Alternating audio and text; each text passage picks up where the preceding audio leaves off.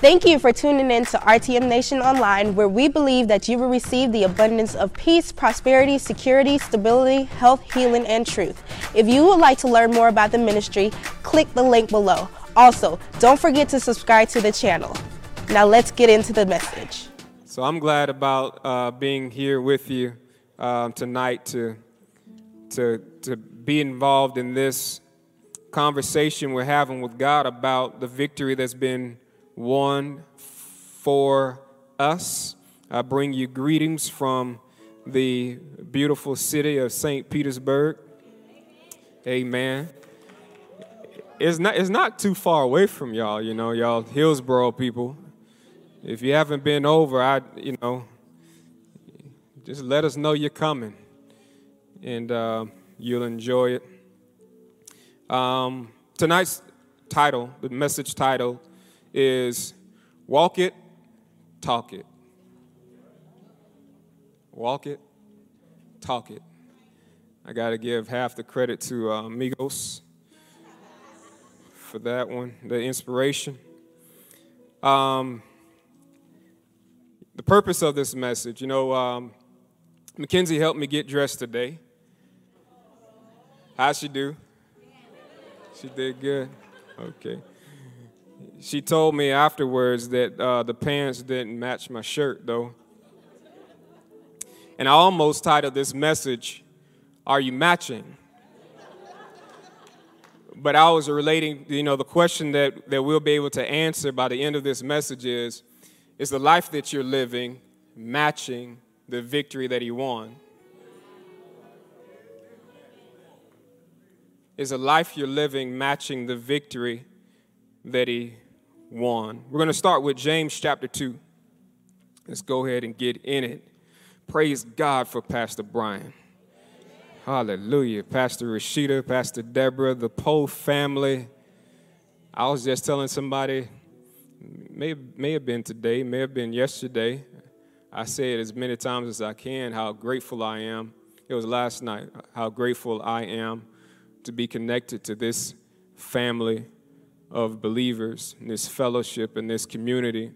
I don't take it for granted, and you shouldn't either. I don't know what your church experience has been like, but I've seen enough to know that this isn't available everywhere. It's not every place you can go where people have one desire, and it's just to do what God called them to do. And we are tremendously blessed. Amen. So, I publicly express my gratitude and appreciation for being here, being a part of this community. Amen. Amen. James chapter 2, starting at verse 12, I'm going to read from the Amplified Version. This is the words of James, the brother of Jesus. We'll talk more about him later, but this is what he says. Walk it, talk it. This is what he says. He says, so speak and so act as people should, who are to be judged under the perfect law of liberty. The moral instruction given by Christ, especially about love. The perfect law of liberty is the law of love. Jesus, on his transition out, left us with two commands, right? Love God and love your neighbor. So what James is saying, he says, so speak and act like people who will be judged by the perfect law of liberty. Basically what he's saying speak and act like Christians. That's what he's saying. Speak and act like Christians. The Passion Translation of this same verse says it like this. So we must both speak and act in every respect like those who are destined to be tried by the perfect law of liberty. And that last part, all that means is Christians, because Christians are those who have submitted themselves to the perfect law of liberty, or the law of Jesus, or the law of love. Amen. Now, let me give you some background on James. James is the brother of Jesus. James is the brother of Jesus. Yep. Jesus was the first one, right? But after Jesus came more. James was one of the brothers of Jesus, okay? Now, this is the interesting thing about James. James lived with Jesus 30 years. James saw Jesus turn the water into wine. James witnessed Jesus multiply the 2 fish and the 5 loaves. James heard all the messages. And, you know, there's a scripture in the Bible that says that there are more things that Jesus did, but they can't even be contained in books, right? So there are things that James saw that we don't even know about. He was his brother. He was there firsthand, right? James saw Jesus walk on water. James heard the teachings. He was first eyewitness. And for 30 years, as a result of seeing it and hearing it, guess what? James was an unbeliever. James did not believe that his brother was the Messiah. As a matter of fact, you can read in is it John 5? John chapter 7. John chapter 7, around verse 5. Verse 4, verse 5. Read the whole chapter, it's good. But there, those first few verses, it talks about Jesus doing ministry. The first verse mentions Jesus going through Galilee. And then it says that he didn't go to Judea, even though there was a feast and festival happening in Judea. He didn't go to Judea because the Jews were intending to kill him. Then we get down to Jesus having a conversation with his brothers, which James was one of. And his brothers, which James is one of, says to Jesus, "Why don't you go to Judea? Right there where them people want to kill you." Read it for yourself, it's in there. He says, they say to Jesus, "You doing all this stuff because you want some attention? You want to attract big crowds? Go to Judea. All your disciples are there. Nobody who wants attention will do the stuff that you do in secret. So go ahead and go to Judea." And then in verse 5, it tells us they said these things because they didn't believe themselves. They were unbelievers. Ain't that something? You living with Jesus. Oh, my goodness. You see all of these things happening. You see all the things that he does, and they were still unbelievers. But James writes this letter. This same James, the same James that saw the miracles and still didn't believe, that James became a believer. James became a believer. In 1 Corinthians chapter 15, as Paul is listing, he's given his testimony, and he's listing the people who saw the resurrected Christ. One of the names mentioned is James. James becomes a believer. He didn't believe the miracles. He didn't believe the signs and wonders. He didn't believe after seeing the man walk on the water. He didn't believe. After seeing him multiply 2 fish, 5 loaves, he didn't believe. But when he heard him say, "I'm going to die, and 3 days later, I'm going to be resurrected," and then he saw him, after the resurrection, James became a believer. James became a believer. Not only did James become a believer, but he became a leader in the church. If you read Acts, I think it's Acts 4, James was one of the, or after Acts 4, somewhere in there in Acts. James was one of the leaders, along with Peter, that sent Paul and Barnabas to preach to the Gentiles. James was probably the leader of the Christian church. They were forming, how things, when you're just getting started, you start to organize yourself a little bit. So the Christians, they just getting started. They started to organize themselves. They had a council set up. And we believe that James was the leader of the council. That same James that didn't believe. But after witnessing what he did, he had so much conviction that he becomes the leader of the Christian church. As a matter of fact, he becomes the pastor of the church in Jerusalem. I mean, that's the hotbed. That's the hot seat. He becomes the pastor of that church, right? And history says that around, 62 AD or so, that's about 30 years after the resurrection, James was murdered. He's a martyr. He was killed for what he believed, right?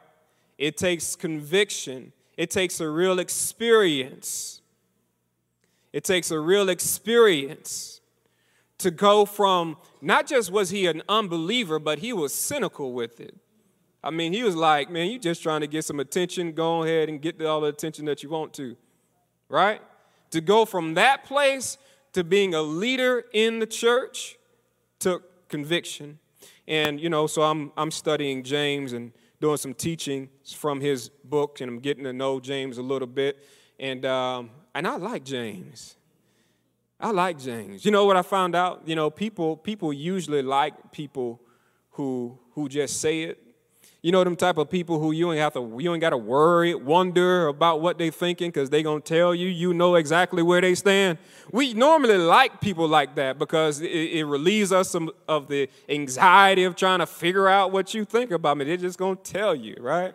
And that's what James was like. James just said it. James just said it. If James were around today, he'd probably like sayings like, proof is in the pudding. That'd probably be one of his favorite sayings.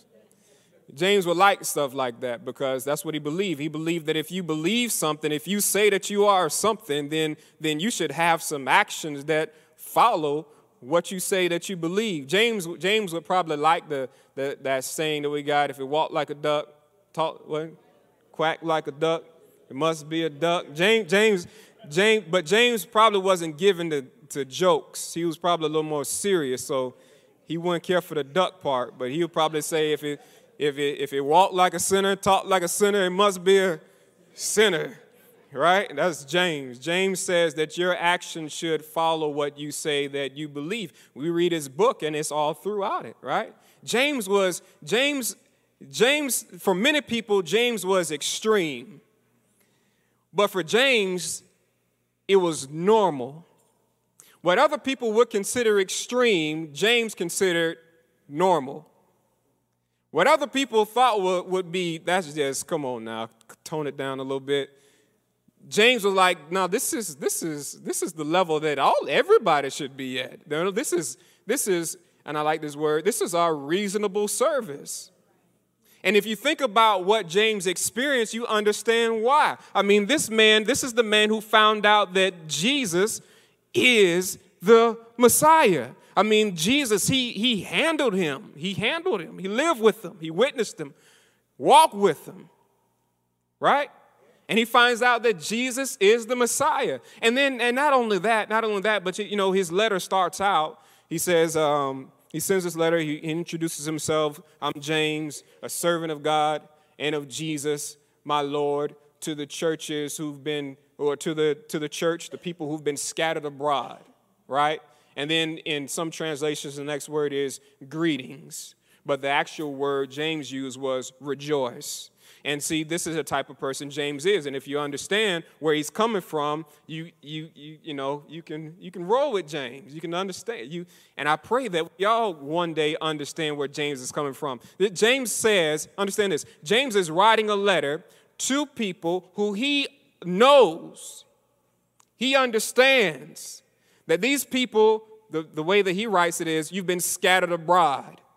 But understand that they weren't scattered abroad by choice. They were scattered abroad by force. They were scattered abroad, forced out of their home, forced out of their homeland, forced away from their countrymen into other places because of persecution. And James says to those people, rejoice.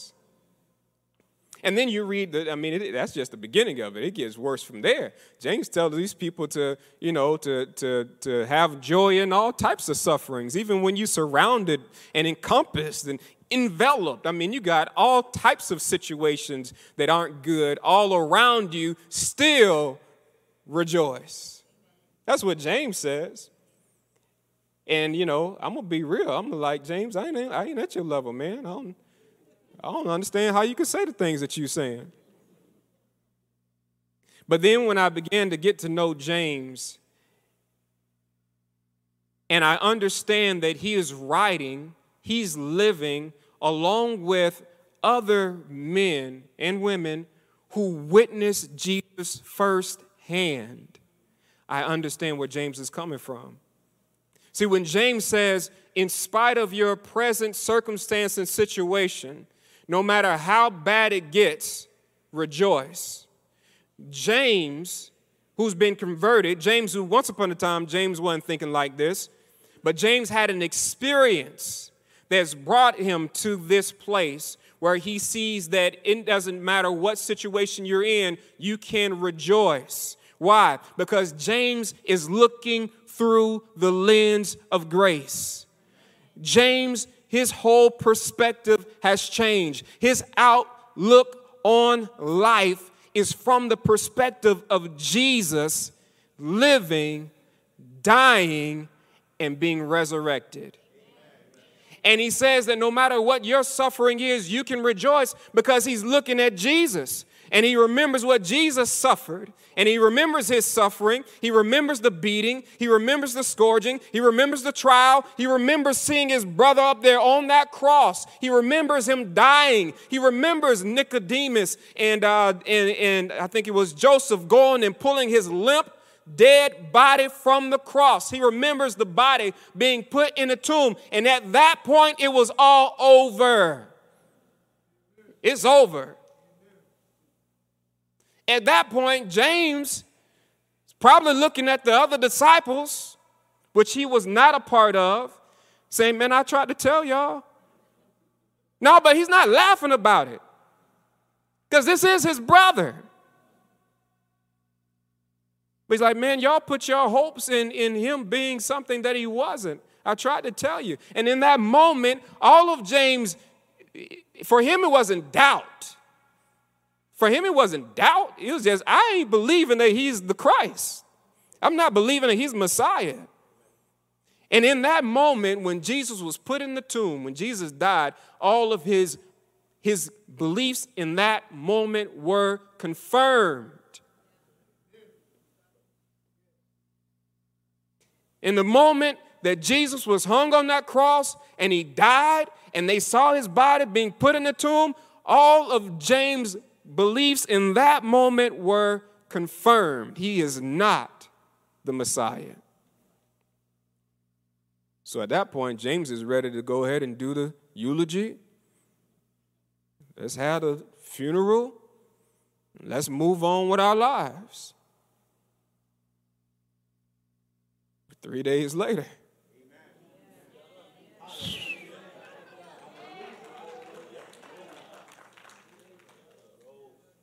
3 days later. Now, I'm not talking about, see, James wasn't like Peter or Mary or the other disciples who always lived with the hope. James did not believe. James had to do a straight up 180. And he became a believer at the resurrection of his Lord, Jesus.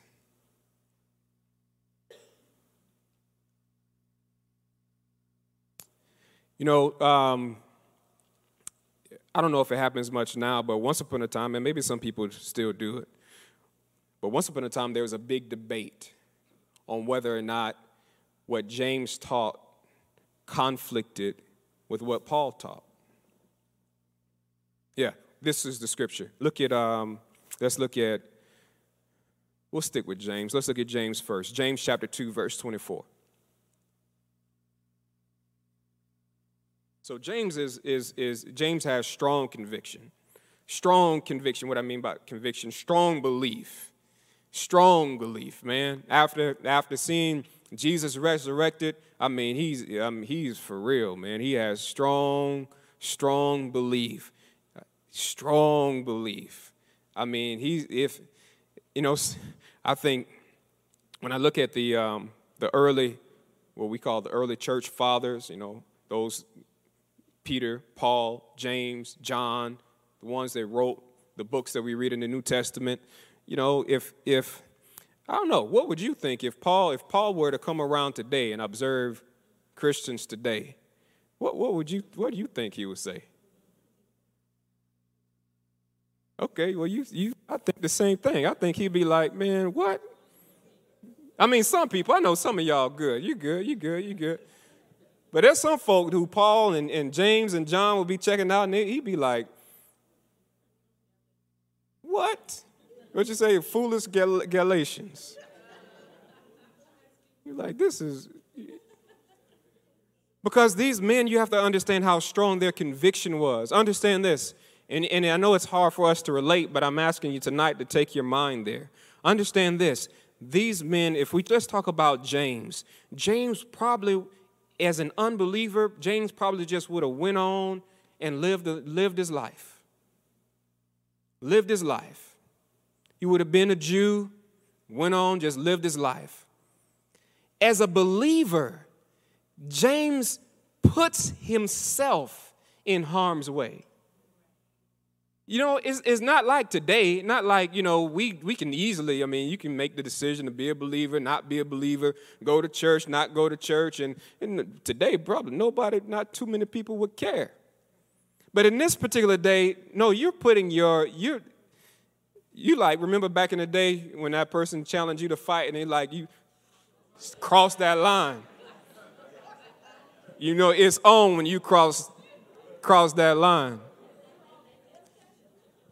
So James on his own, the established Jewish religion, the Roman government drew the line. And if you say that you're a Christian and you go preaching that Jesus stuff, you cross the line. And James just made a decision.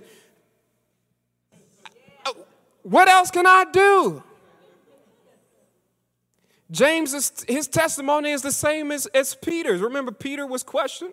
They questioned Peter and John, they questioned him. And it was like, man, you healed this man, and we don't want you to preach no more in the name of Jesus. And Peter and John's response was, I can't do nothing but tell what I've experienced. I can't do nothing but tell you what I've experienced. What would you rather me obey you or obey God? Well, that's where James was. James was like, after experiencing what I've experienced, this is it. I can't do anything else. There is no cold. There is no lukewarm. There is no gray. After seeing a man that I've handled, he said he was going to be resurrected, and then he was resurrected. How can I be in the middle? Fence? What fence? How can I sit on a fence when I've witnessed this man say he was going to be resurrected and it actually happened? The only thing I can do right now is be all the way in. That's it. That's the only option, to be all the way in. That was James for you, right? James 2:24. James makes this statement, and it kind of catches people off guard.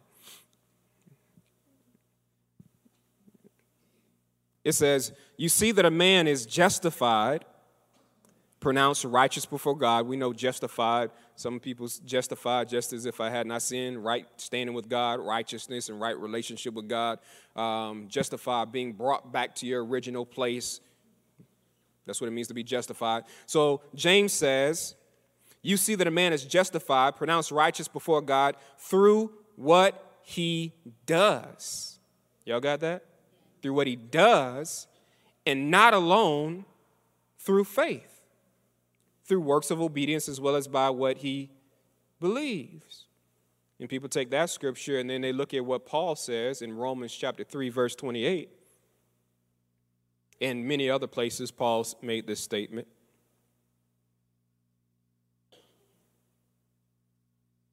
Everybody good? I'm just talking with you tonight. Y'all all right? Okay. Romans chapter 3, verse 28, Paul says this. He says, for we hold, this is what Paul says. We read what James says. James says that for we see that a man is justified by what he does.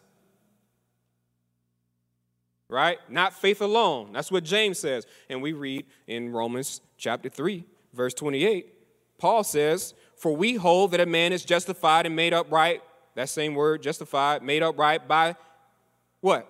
Faith. Independent of and distinctly apart from good deeds. Works of the law, the Amplified says, the observance of the law has nothing to do with justification. So people read this and say, man, James and Paul conflicting. James is saying something different. James says that a man is justified through works. Paul clearly says in several places that a man is justified by faith, separated from works.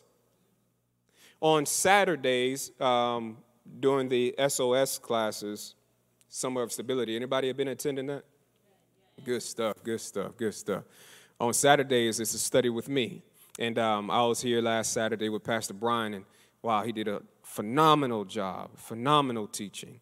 And part of it, he talked about rightly dividing the word of truth, right? And he talked about not taking one scripture and making a whole doctrine out of it, right?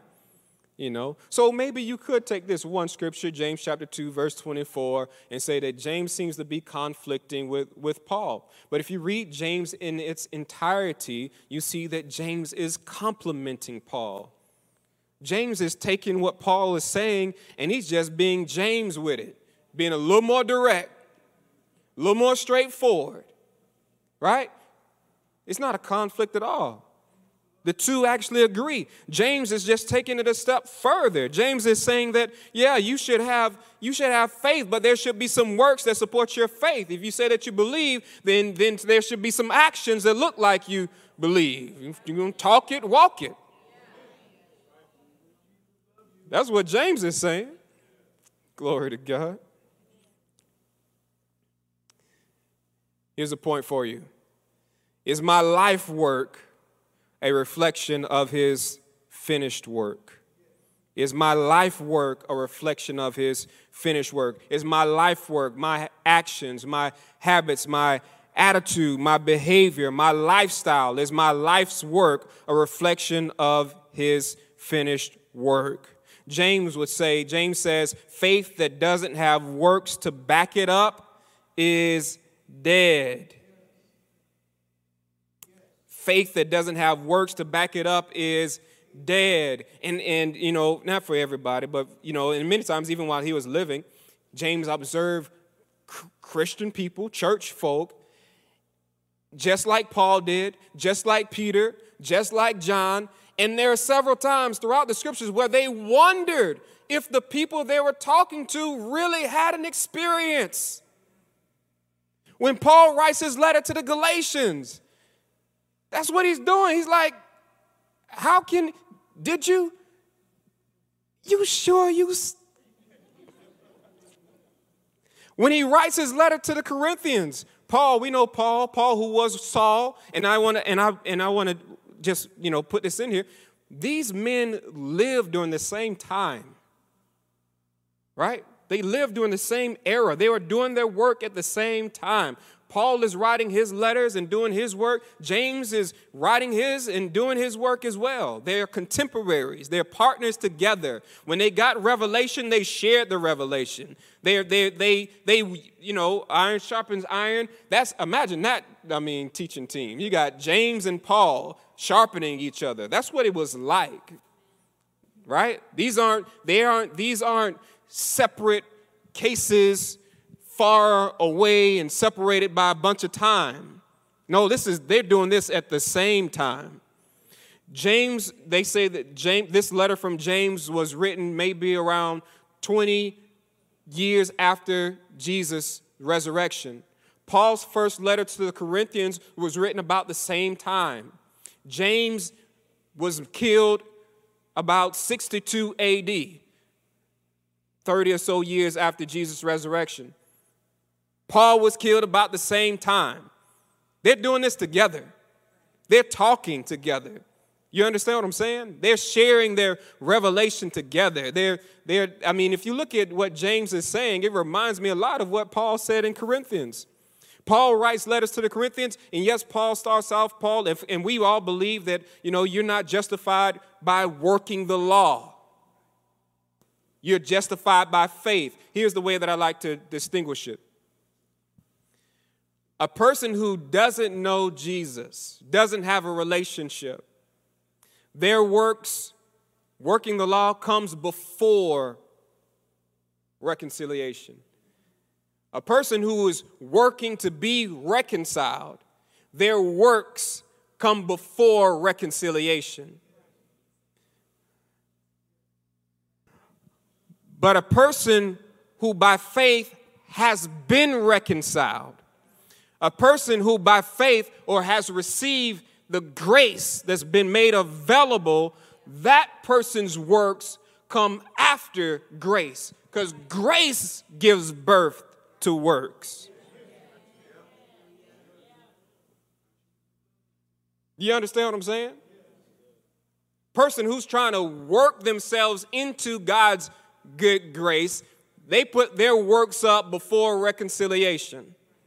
But the person that's been reconciled, a person who's by faith received I've accepted the invitation to be in fellowship with God. And now because of this great gracious invitation, my life is going to live like I'm appreciative. My works aren't to get the invitation, but my works, my actions follow the invitation. Because I've been invited, I'm going to live a certain way. Because I've received grace, I'm going to live a certain way, right? I mean, if somebody do something good for you, what you going to do? Depending upon the level of good they give you, your reaction should correspond. Right? If somebody opened the door for you, you walking through the grocery store, person's in front of you, they hold the door until you get there, you turn around and what do? To show your appreciation, you say, and at most, if there's another door, you get that door and hold it open for them. Your actions corresponded to their grace. Right? But then if a person die for you, give their life for you, open the doors of eternity for you, invite you in, give you a seat at the table, set you up for eternity, got everything covered. Give you the Holy Ghost, all power and ability, all favor, grace after grace, healing and wholeness and peace and freedom from agitations and a relationship that can't be severed, and I can go on and on and on and on, and we can be here for a while talking about all the things that Jesus did for us. Now, so Paul says then, in response to that, what is your reasonable service? Reasonable. Look, he said reasonable. Reasonable. It's reasonable if somebody holds the door for you, you say thank you. That's reasonable. If somebody holds the door for you and you say, ooh, thank you, tomorrow can I wash your car? That's weird. You done took a little too far. Do you understand what I'm saying?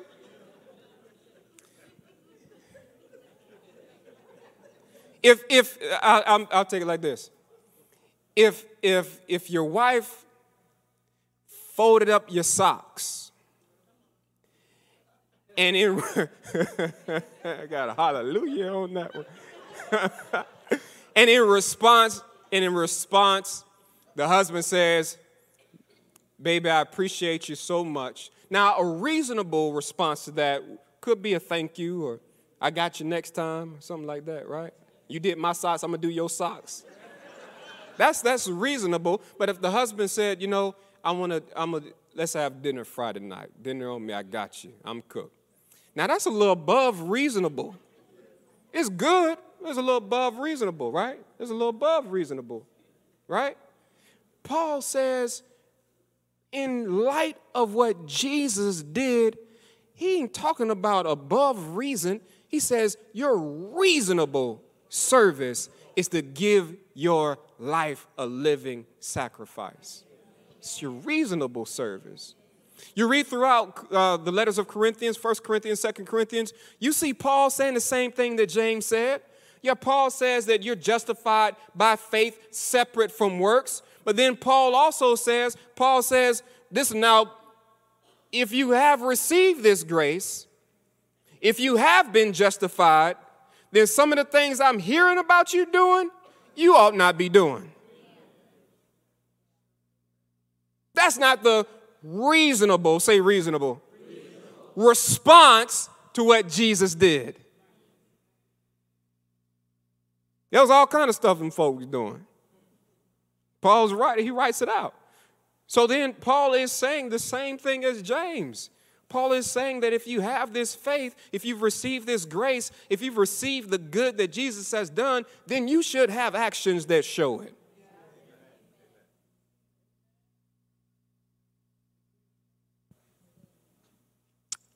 Does your life work? Does your lifestyle reflect his grace? In many cases, you look at the responses of James and you look at the responses of Paul, and it was like they were surprised at some of the behaviors of church folk. When he writes that letter to the Galatians, what? Are you serious? Who has bewitched you? That's what he says. He we're shocked, right? There's one letter in one of the letters to the Corinthians. He says, I hear that there's divisions among you.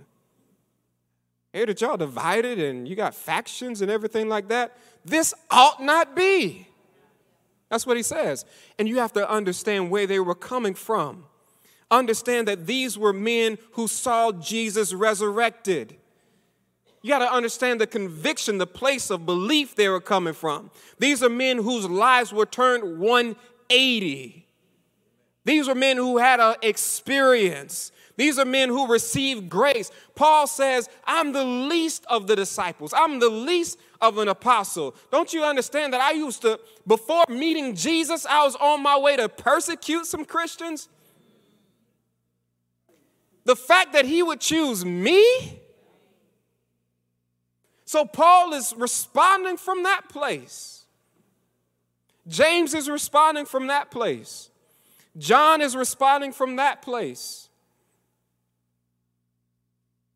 And here we are, we're 2,000 years or so later, and most of us, haven't had the opportunity to handle Jesus, and we didn't see him face to face. But because he's alive, our experience was just as real. I don't know, somebody missed the opportunity to shout on that one. Because he's alive, our experience is just as real.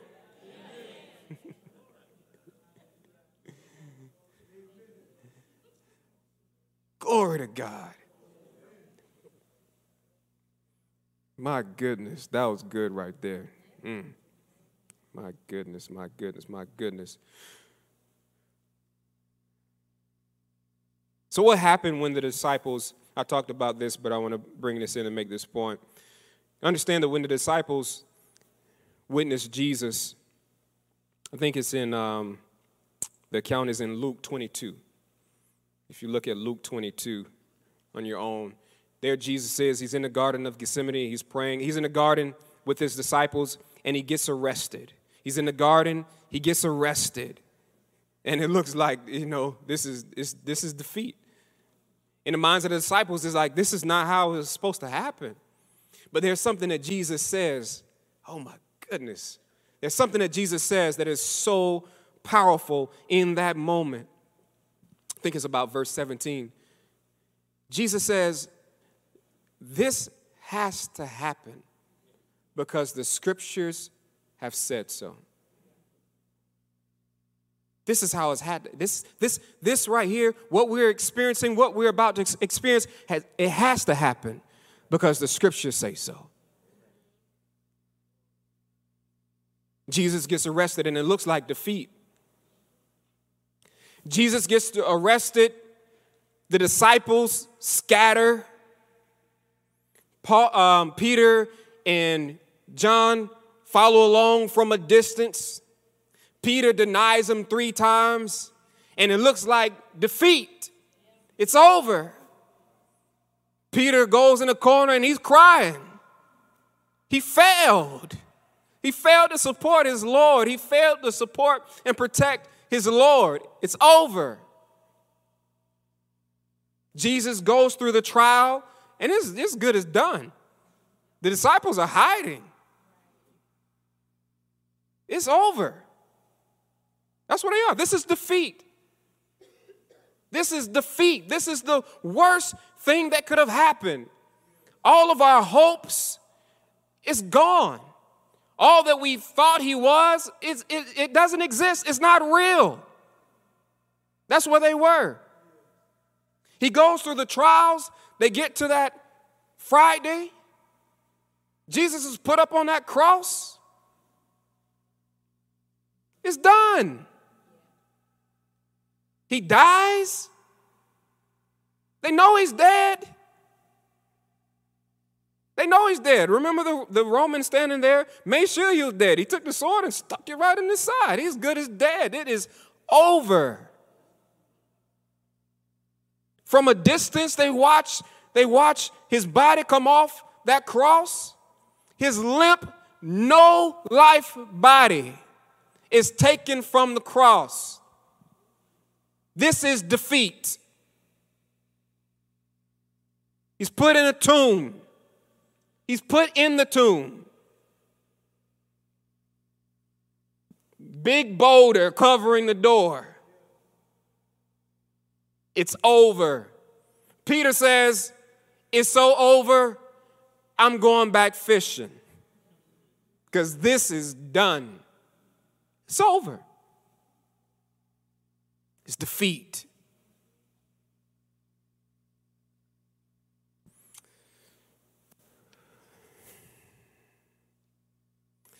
Tonight, I believe that all of us in here are going to have an opportunity to rewrite our history.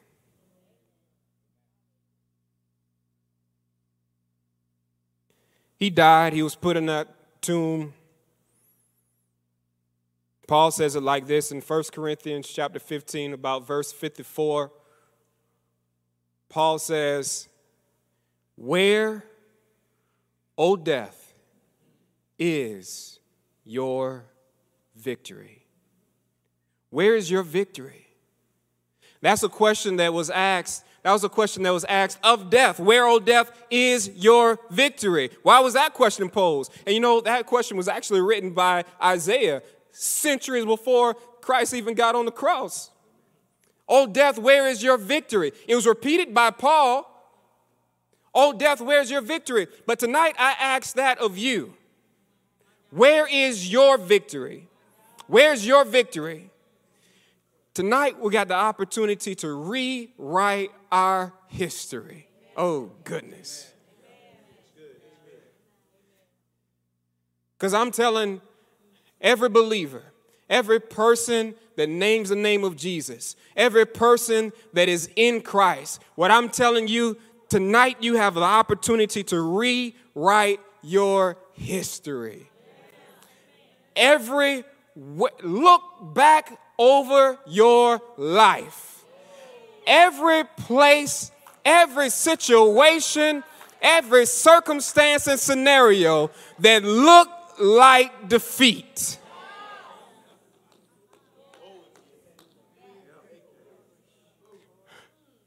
Relabel it. Relabel it. Relabel it. Some of you stuck today from a place you thought you lost. You thought you took an L. 20 years done passed since that time. And you thought it was an L. Your whole life from that point forward was based on you thought you lost. But I'm telling you tonight that if you're in Christ, go back and rewrite your history. Glory to God. Where's your victory? Where's your victory? All the losses, I'm telling you, setback was just a set up. Jesus is getting arrested. And he says, it's okay. This has got to happen because it was written.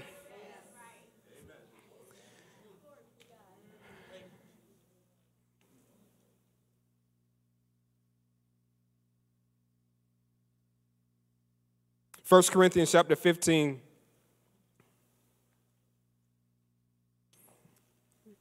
Starting at verse number 3, it says this.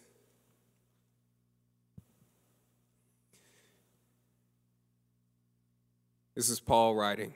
He says, I gave you the message that I received. I told you the most important truths, that Christ died for our sins, as the scriptures say, that he was buried and was raised to life on the third day, as the scriptures say. Notice the scripture said both. The scripture said he would be arrested, which looked like defeat. The scripture said he would die, which looked like defeat.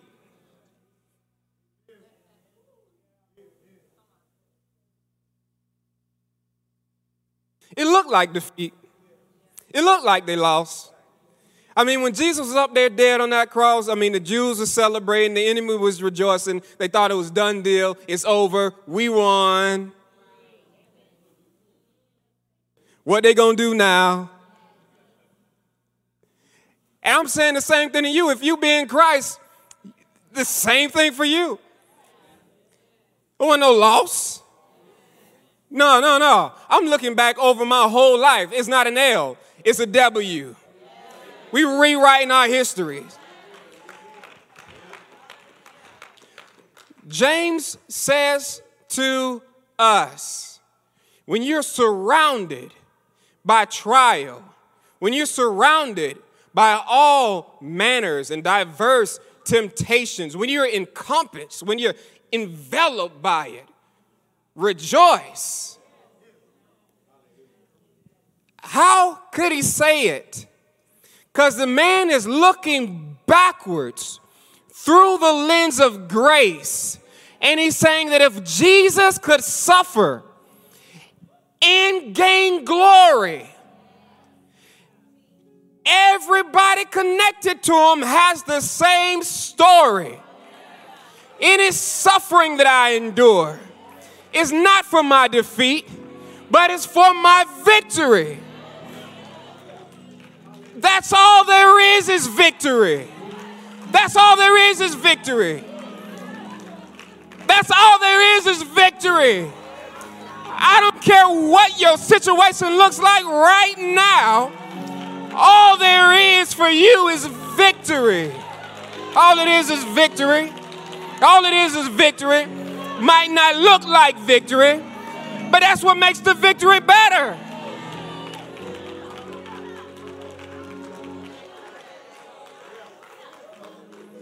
Glory to God. This is what James says. James says the testing and the trying of your faith brings out endurance. See, most of the time, if you test me and you try me, at the end of it, I want a prize. But James says it brings out endurance. Endurance. I imagine endurance to be like a leash. It could be a long leash, short leash, I don't know. But endurance is like a leash.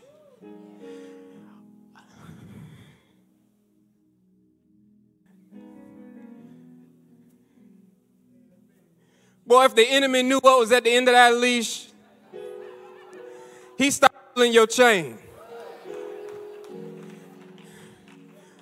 I'm telling you, you got to tell the enemy, hey, you keep pulling my leash if you want to. You don't know what's at the end of this leash. It don't matter if it's a long leash or if it's a short leash. The same thing is at the end of the leash. If endurance is a leash, at the end of it is a dog named Victory. Keep pulling my chain if you want to. I got a dog named Victory at the end of this chain. It don't matter how long the chain is. The same dog is at the end of it. Glory to God.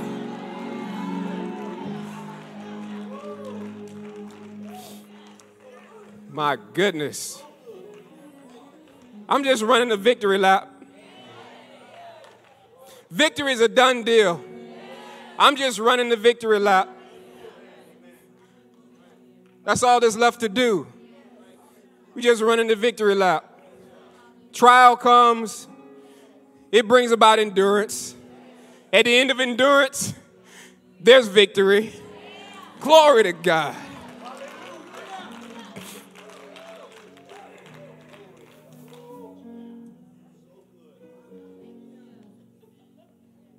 James says, count it all joy. Count it all joy. Amen. Glory to God. Stand on your feet.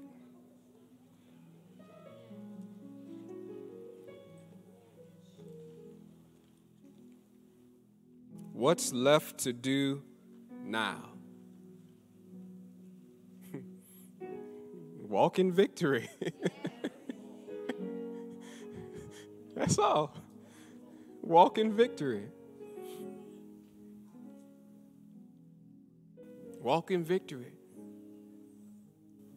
Just walk in victory. Worship the Lord. Hallelujah. Thank you, Lord. We praise you, Father.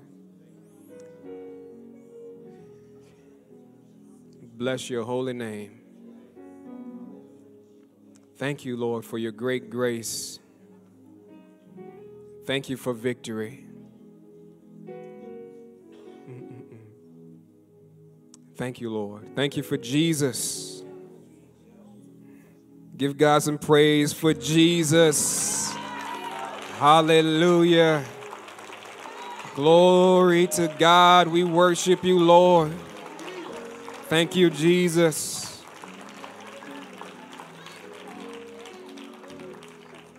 Hallelujah. Glory to God. Hallelujah. We pray that today's message was a blessing to you. If you would like to help us further expand the vision, simply text the word GIVE-RTM to the number 41444 or visit us online at www.revealingtruth.org. Now remember, Jesus loves you.